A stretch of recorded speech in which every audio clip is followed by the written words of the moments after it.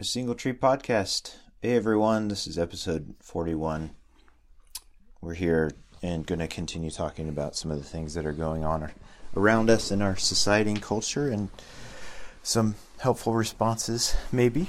And we'll kind of talk today a little bit about how we can respond as individuals by finding an inner experience that can help us experience transformation, and by doing that as individuals be able to help others around us and help achieve change in our society and culture.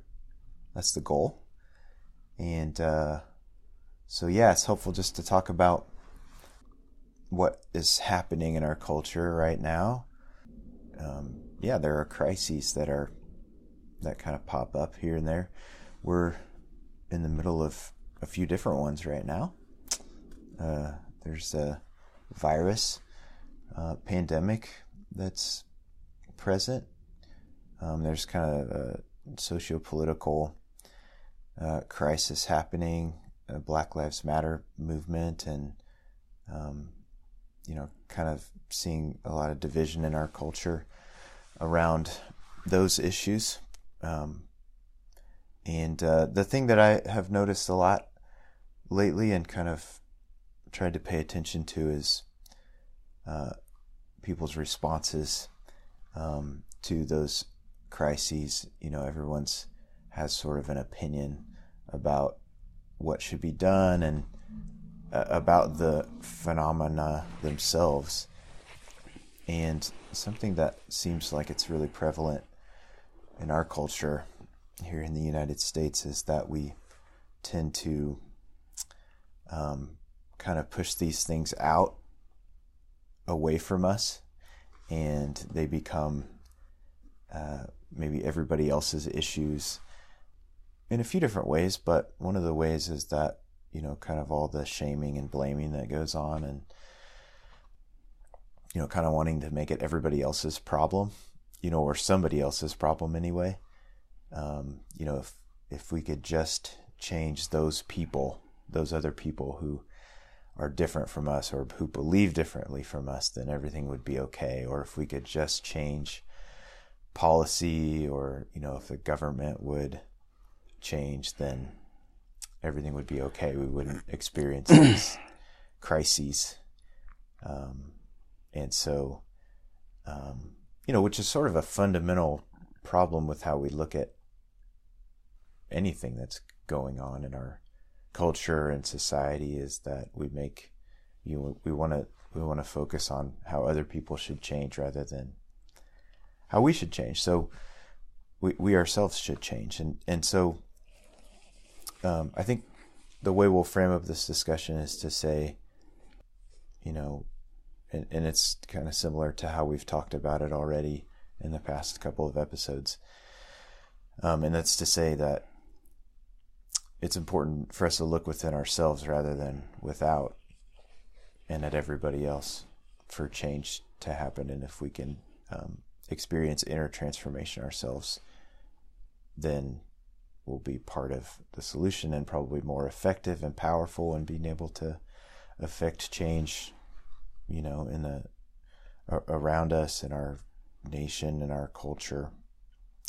And we'll talk about a few different ways to do that. Yeah, I think it's one of the most important values maybe we can consciously try to cultivate, is this perspective of looking at ourselves first, and understanding our responses to external stimuli, and explore that, because we've been cultivating this outward approach, as you say. Our go-to is to look outward and then to see what needs to be done or changed, right? And that's that's something we've been doing since we were, 18 months old, Uh-huh. And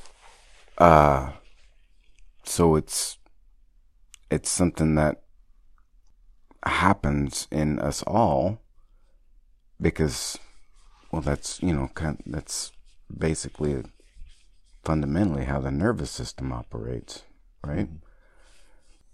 But if we're going to give ourselves an opportunity to have an experience that's just bigger than what our nervous system presents to us, then we almost kind of have to do the opposite of what we've been doing since we've been 18 months old, which is to start with this inward approach and stay there until something else can kind of be revealed to us, And, when I was listening to you talk,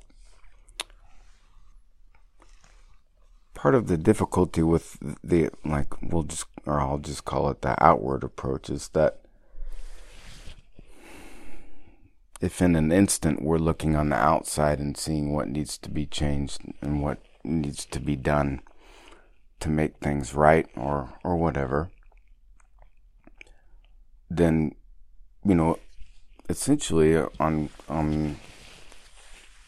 a very real level, we're making ourselves dependent on what happens or does not happen in the external. Mm-hmm. And it's that dependence on the external being one way or the other that is kind of starts to be the bedrock of the difficulty, right? Because then that's where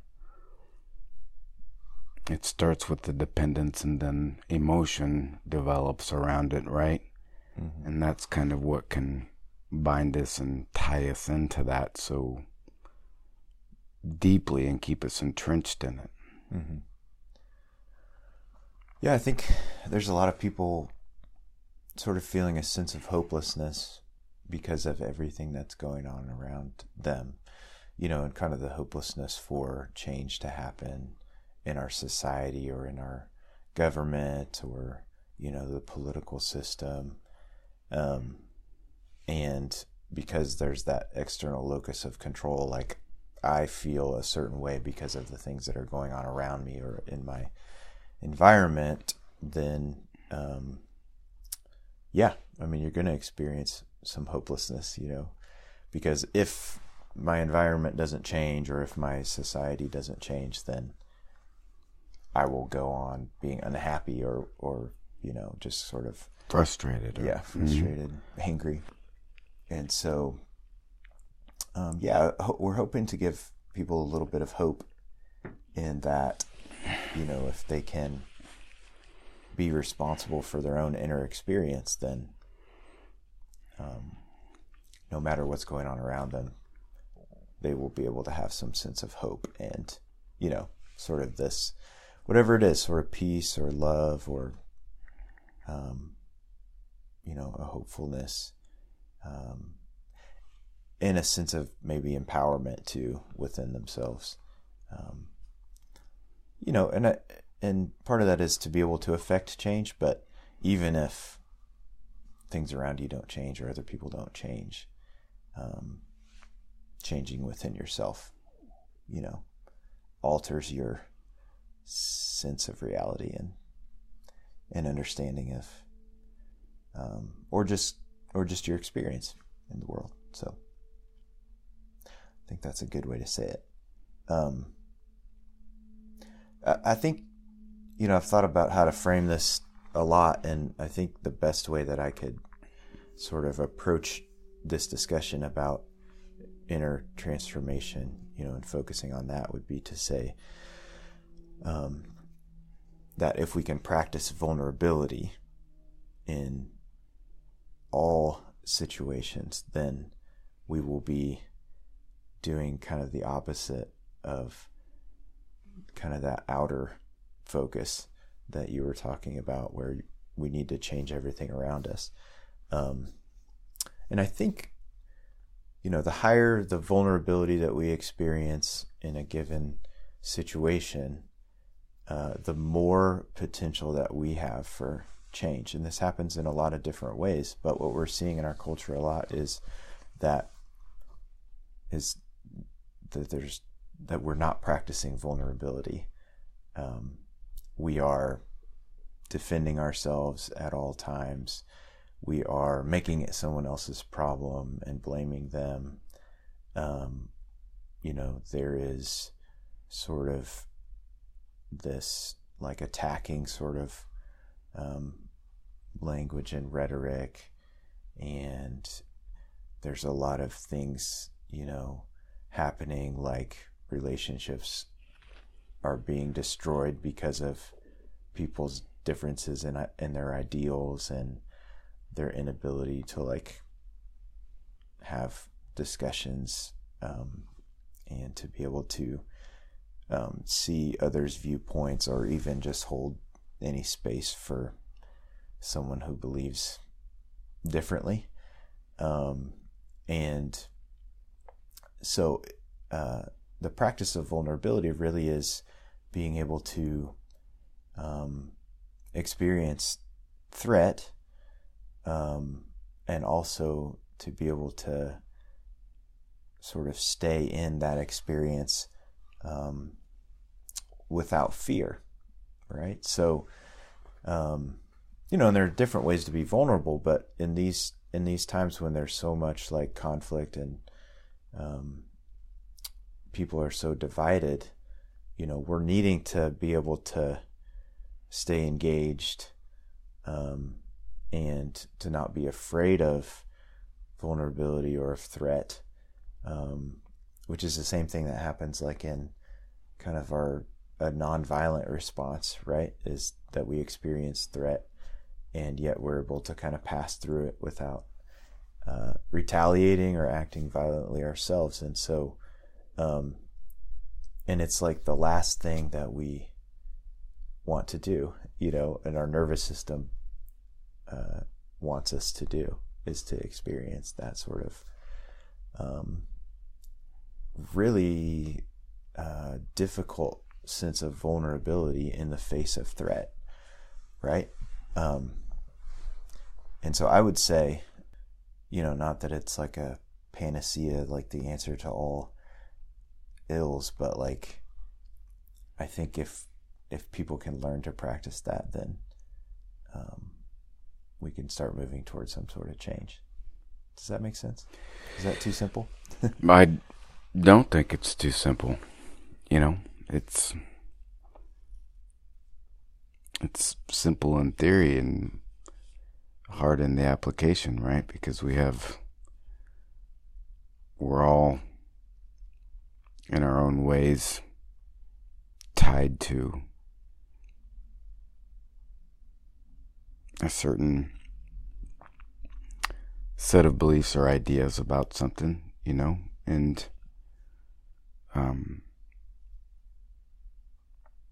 I think what you're talking about with the vulnerability is important. I wonder if it can be helpful for people to explore, what it is that's even kind of being threatened, and it's kind of like what some people will call our ego, or the small self, or whatever you'd like to call it. And that's the thing being threatened by way of our beliefs or ideas. I mean, that's the experience. That's the thing that's experientially that we're feeling in our nervous system. Mm-hmm. Yeah. So, we've talked a lot about ego death and in the past, and there's also like our physical selves are threatened, and you like to say a lot, you are not your body, right? So like even your real physical death, while your nervous system will experience that as threat, um, is not a real threat in terms of like something that we need to fear. So like being able to stand in the face of a perceived threat to your physical body, to be able to stay in that experience and sort of uncouple it from fear, is a way to practice vulnerability that can be very useful. And we'll kind of talk about how that's useful in these, it may seem like we're getting really philosophical and esoteric, but if you've listened to this podcast for this long, you should be used to that. But you've talked about, the importance of like examining our fear of death and being able to sort of like work in that in a way that might be helpful in being able to like practice this form of vulnerability, whether it's, experiencing an ego death and being able to pass through that in a way that's useful in experiencing transformation, or like getting to whatever's on the other side of that, or if it's even like examining the fear that we have of physical death and being able to pass through that in some way that helps us to be, maybe live in, have less fear.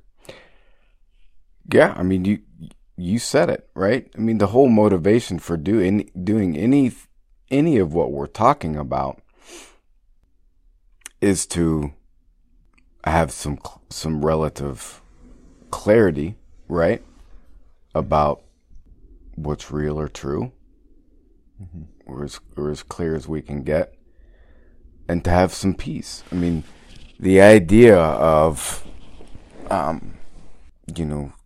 this article that you sent me where, like a Buddhist or Taoist philosophy would be to explore and contemplate death, like, on the surface. Why in the hell would anyone want to do that, right? Because it's unpleasant. Well, the reason is because if you can untangle that knot, right, by contemplating it and facing it and dealing with it, when that knot is untangled, there's clarity and there's peace. That is the whole motivation. Mm-hmm. And so all we're doing in this talk is using that as an example and directing that towards how we might do that through, how we're functioning in and experiencing our society day in and day out. Like, why would we explore how we're maybe engaging in a dialogue with someone and we're feeling threatened or frustrated or angered? Why would we explore that internally without trying to project it externally? Well, because it's a knot that has an opportunity to kind of be untied. And when that knot can be untied, there's cohesion, there's clarity, and there's peace. Mm-hmm. That's the whole motivation, right? I mean, yeah, it's one of these inner conflicts that we can work at resolving, or untying, like you're saying. And if we experience the world and we live with the fear of death as this sort of underneath the surface nagging, like anticipation, then it's going to affect the way we are in the world. And then when it's resolved, if that's even a possibility fully, but if we've examined it and sort of like gotten used to the idea maybe and come to terms with it, then it will change the way that we operate, right? Yeah, I mean, we're all after, I think, to some degree, clarity and peace. Like, none of us want to suffer. Mm-hmm. Okay? And so, you know, I think there are some who believe in the way to put an end to that suffering is to try to get control over the external. That's their way. That's their approach to try to end suffering or whatever grief or frustration they're experiencing, right? Mm-hmm. And I think there are others who maybe take a different path where they understand that, you know, maybe they've tried their damnedest to get control over the external, and they've seen how it's not been very fruitful for them, and so they kind of give up hope and actually turn inwards, you know. And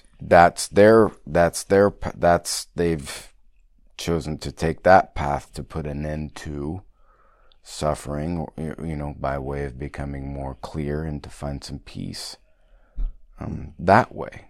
Mm-hmm. Yeah. So maybe we talk about some practical, you know, application of how we, you know, untie that knot, or, you know, try to resolve that inner conflict, which is the fear of death. Because, you know, I'm sure now that we've talked about it and convinced everyone, they're ready to do that. But are there ways or practices that would help people, like, examine their fear of death and death itself, and, like, you know, what is, you know, our goal is to become more at peace with the fact that death and the little deaths, the suffering, is a part of existence. And so, what are ways that people would do that? Well, I think the ways are endless. You know what I mean? I think for me, you know, some people are more scared of getting sick and dying, right?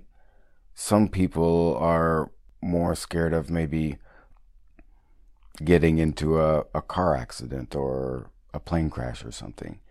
You know, so we have maybe an opportunity to kind of explore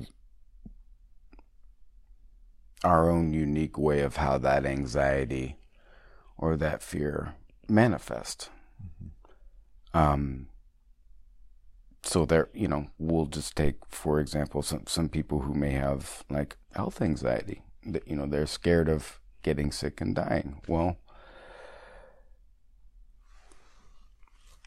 if someone can explore that and connect with it and see how it manifests in their life, and really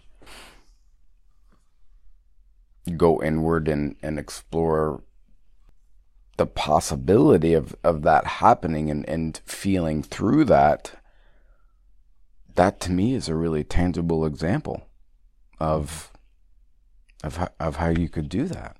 Mm-hmm.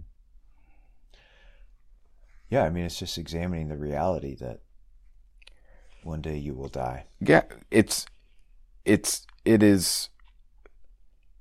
is exploring how that anxiety and that fear is there in a very real way, and how it takes a certain form, and it takes a certain form of maybe, you know, health anxiety, or I'm scared of getting sick.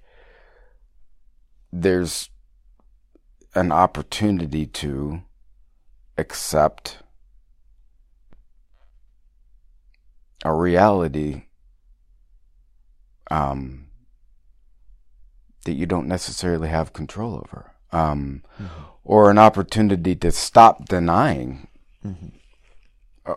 a reality. Right.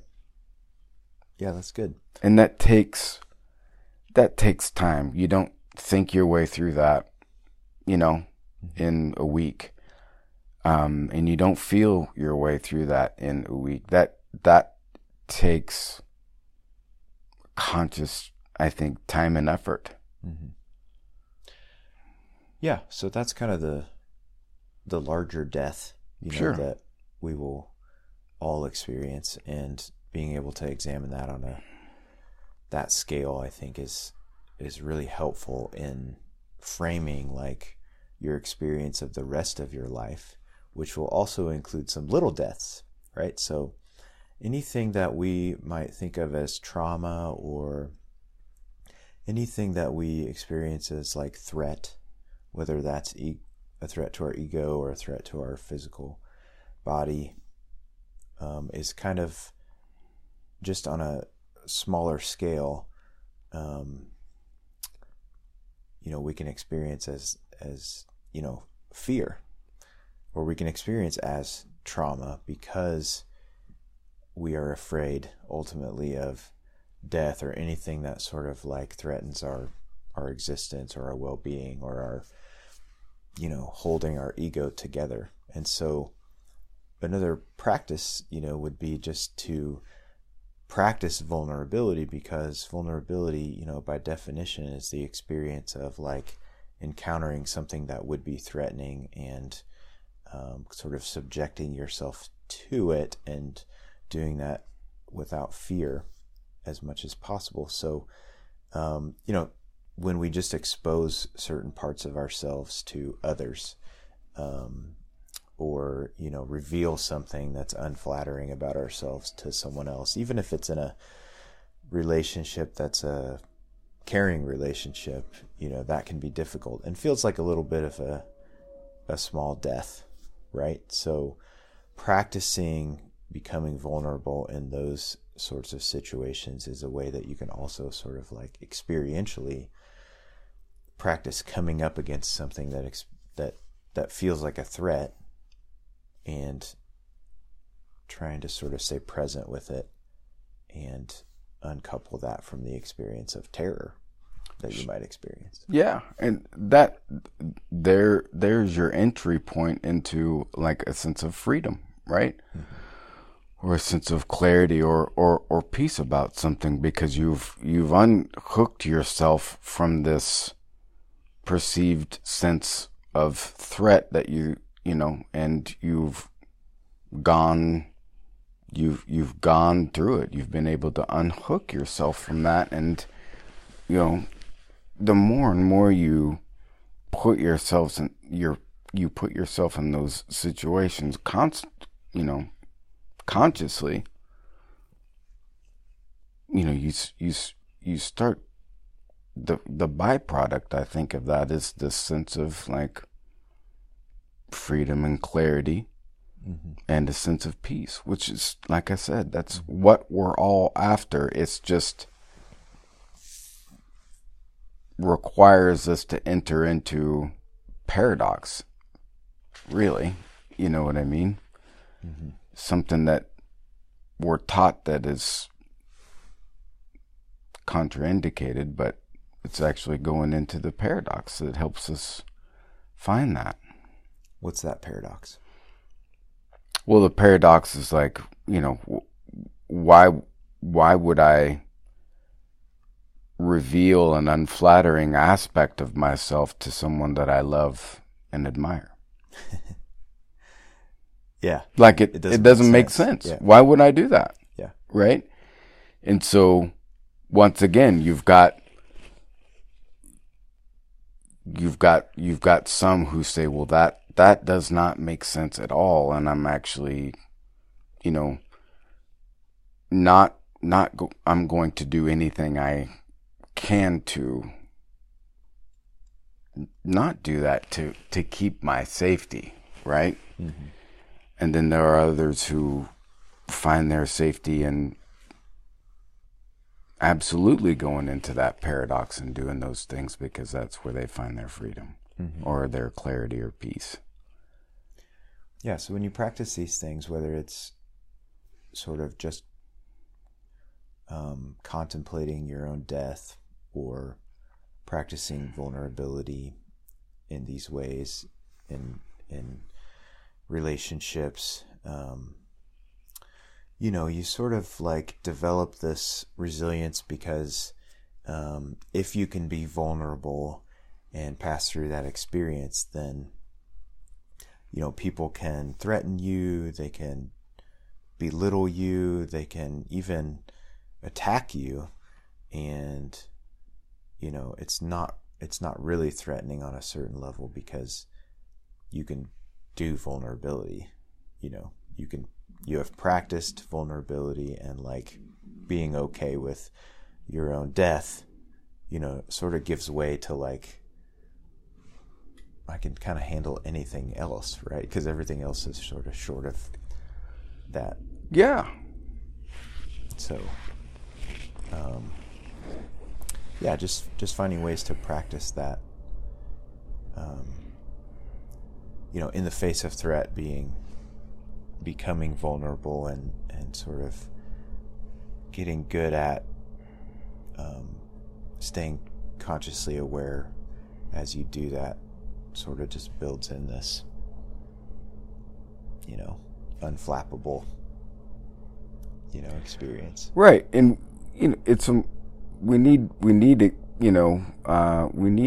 experiences because they show us things, right? Mm-hmm. And if we experiment with this path of kind of going into paradoxes and saying, you know what, I'm going to enter into this vulnerability right now, practically speaking, like I'm going to reveal an unpleasant part of myself to someone that I love, right?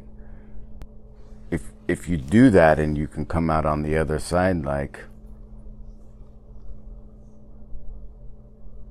seeing how that did not kill you, it did not destroy your life, it didn't compromise every aspect of your well-being, mm-hmm. And can even maybe come away with some positives. Mm-hmm. Actually, how you maybe chose to do that and you gained respect from someone. Mm. Then you have this experience to draw upon, and then it's your choice to continue to consciously build more of those experiences, right? Mm-hmm. And then, it kind of helps you develop this unflappability, as you say, where it's like, now I can draw on these experiences where I thought this was going to be, terribly damning, and it wasn't at all. Yeah. Now let's think about, if everyone were able to practice this, which I suppose they are able, if everyone practiced this, how our engagement with each other would change, right? I mean, if you think about like the things that people are saying right now as we come up to an election, and we deal with whether you're going to wear a mask or not, or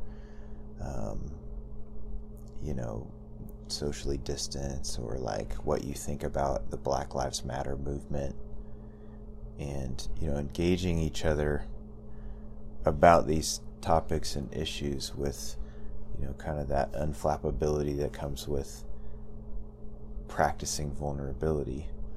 I mean, I just feel like these discussions become a lot easier. Yeah. I mean, because you're less, I was reading something the other day where somebody at a store, a clerk at a store, got shot because he had asked someone to wear a mask. It's like, that's what it's come to, you know what I mean? So now there are people that wear masks and don't, and so the people that don't, like, that means this, and this about you, and the people that do, it means this, and this, right? Mm-hmm. What you're talking about is, if people are able to kind of practice what we're talking about and able to kind of practice this vulnerability, you start becoming less identified with what certain behaviors mean and doesn't mean, and about other people and also about you, that starts disintegrating, right? And then it's just the conversation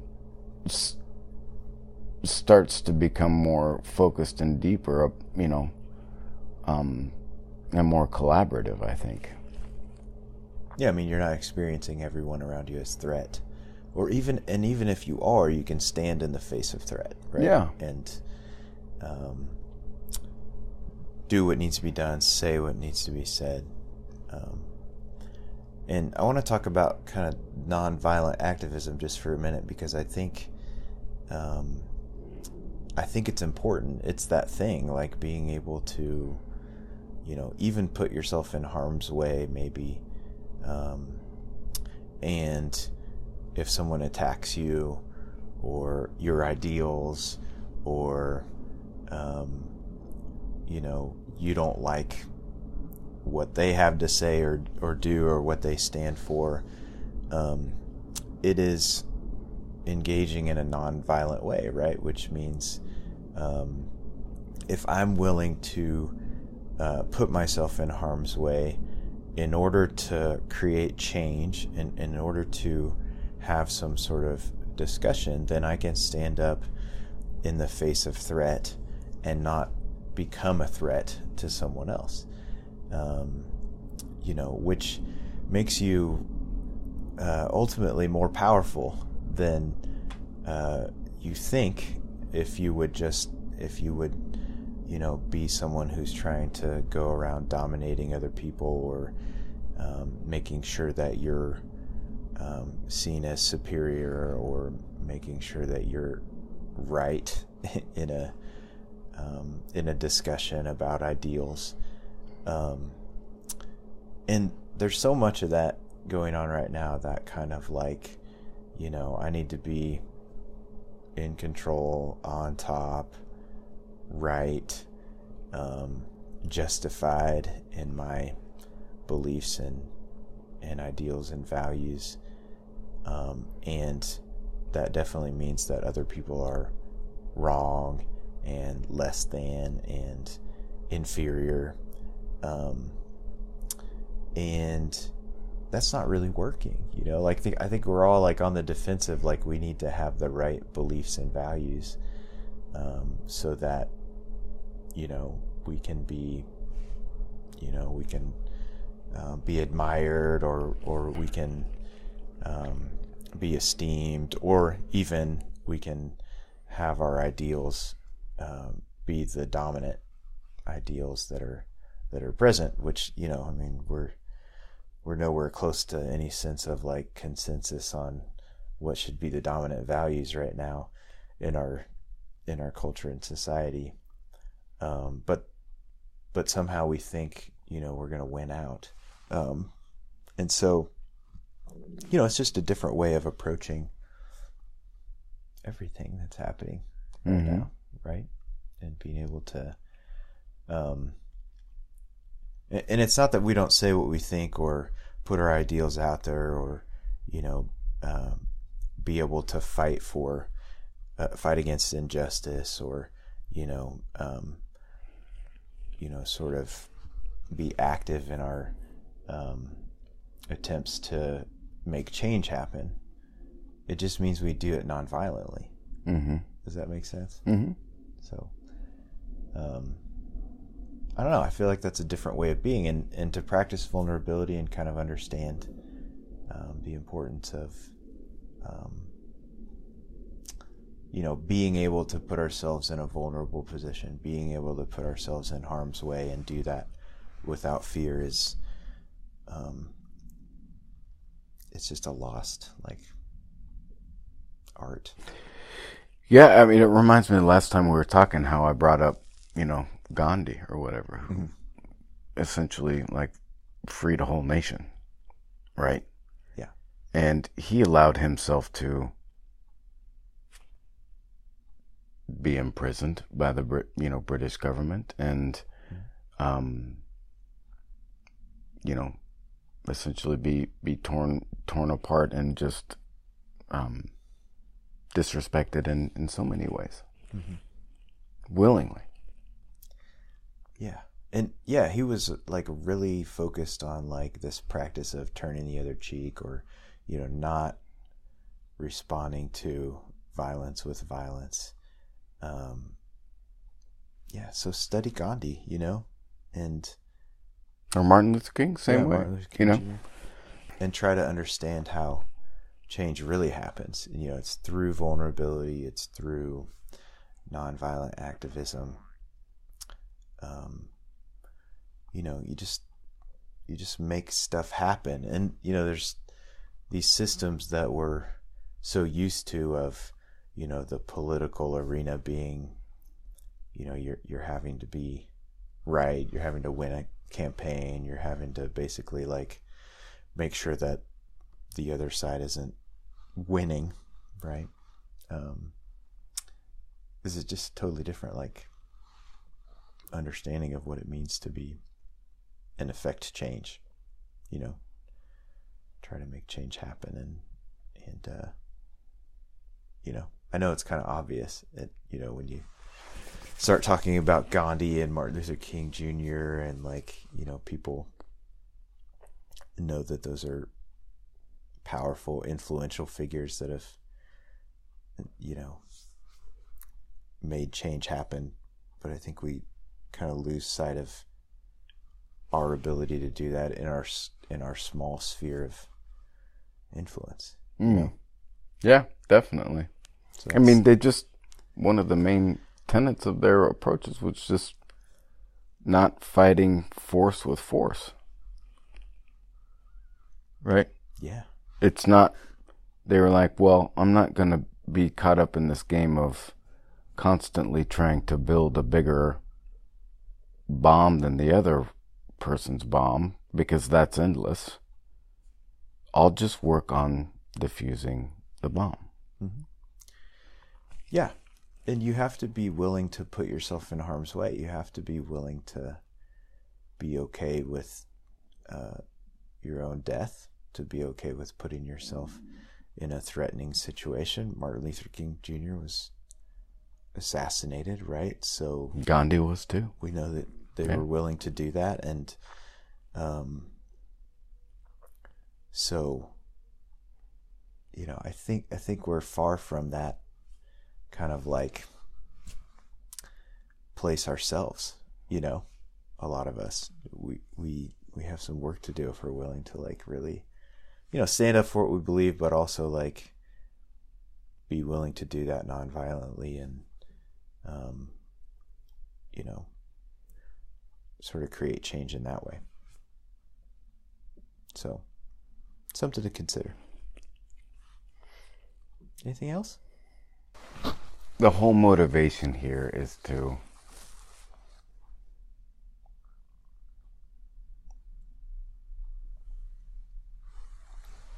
get more clarity and peace and have less suffering, right?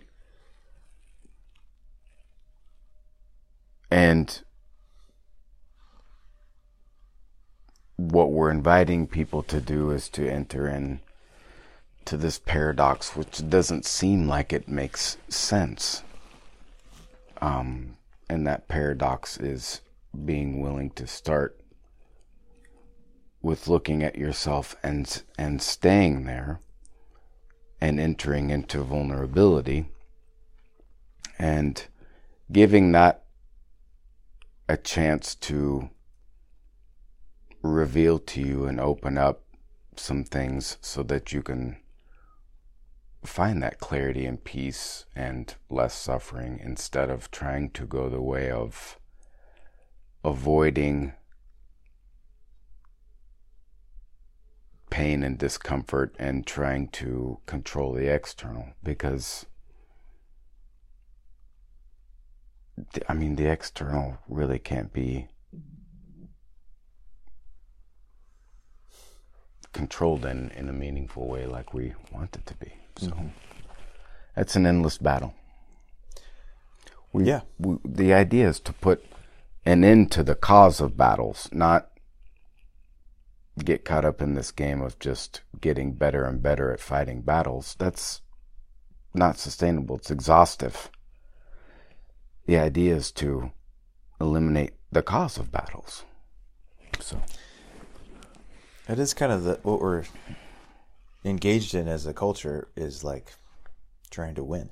Right? Yeah. I mean, it just is so apparent. And yeah, I mean, I think it's good to focus on trying to change our collective sort of society by just sort of like being peaceful within ourselves. And that's we're too, I think we're too, and it's easy to do this, right? Because we have a nervous system. That's what the nervous system does. We're too focused on the battle, right? And we have to be more and more interested in understanding the depth of the cause of the battle. And obviously, I think it doesn't take too much investigation to come to the realization that the cause of the battle starts with you. Yeah. You know? The violence is kind of within everyone. Right. It starts with you. The battle starts with you. Mm-hmm. Yeah. More about this later. Thanks for listening, everyone. Take care. Talk to you soon.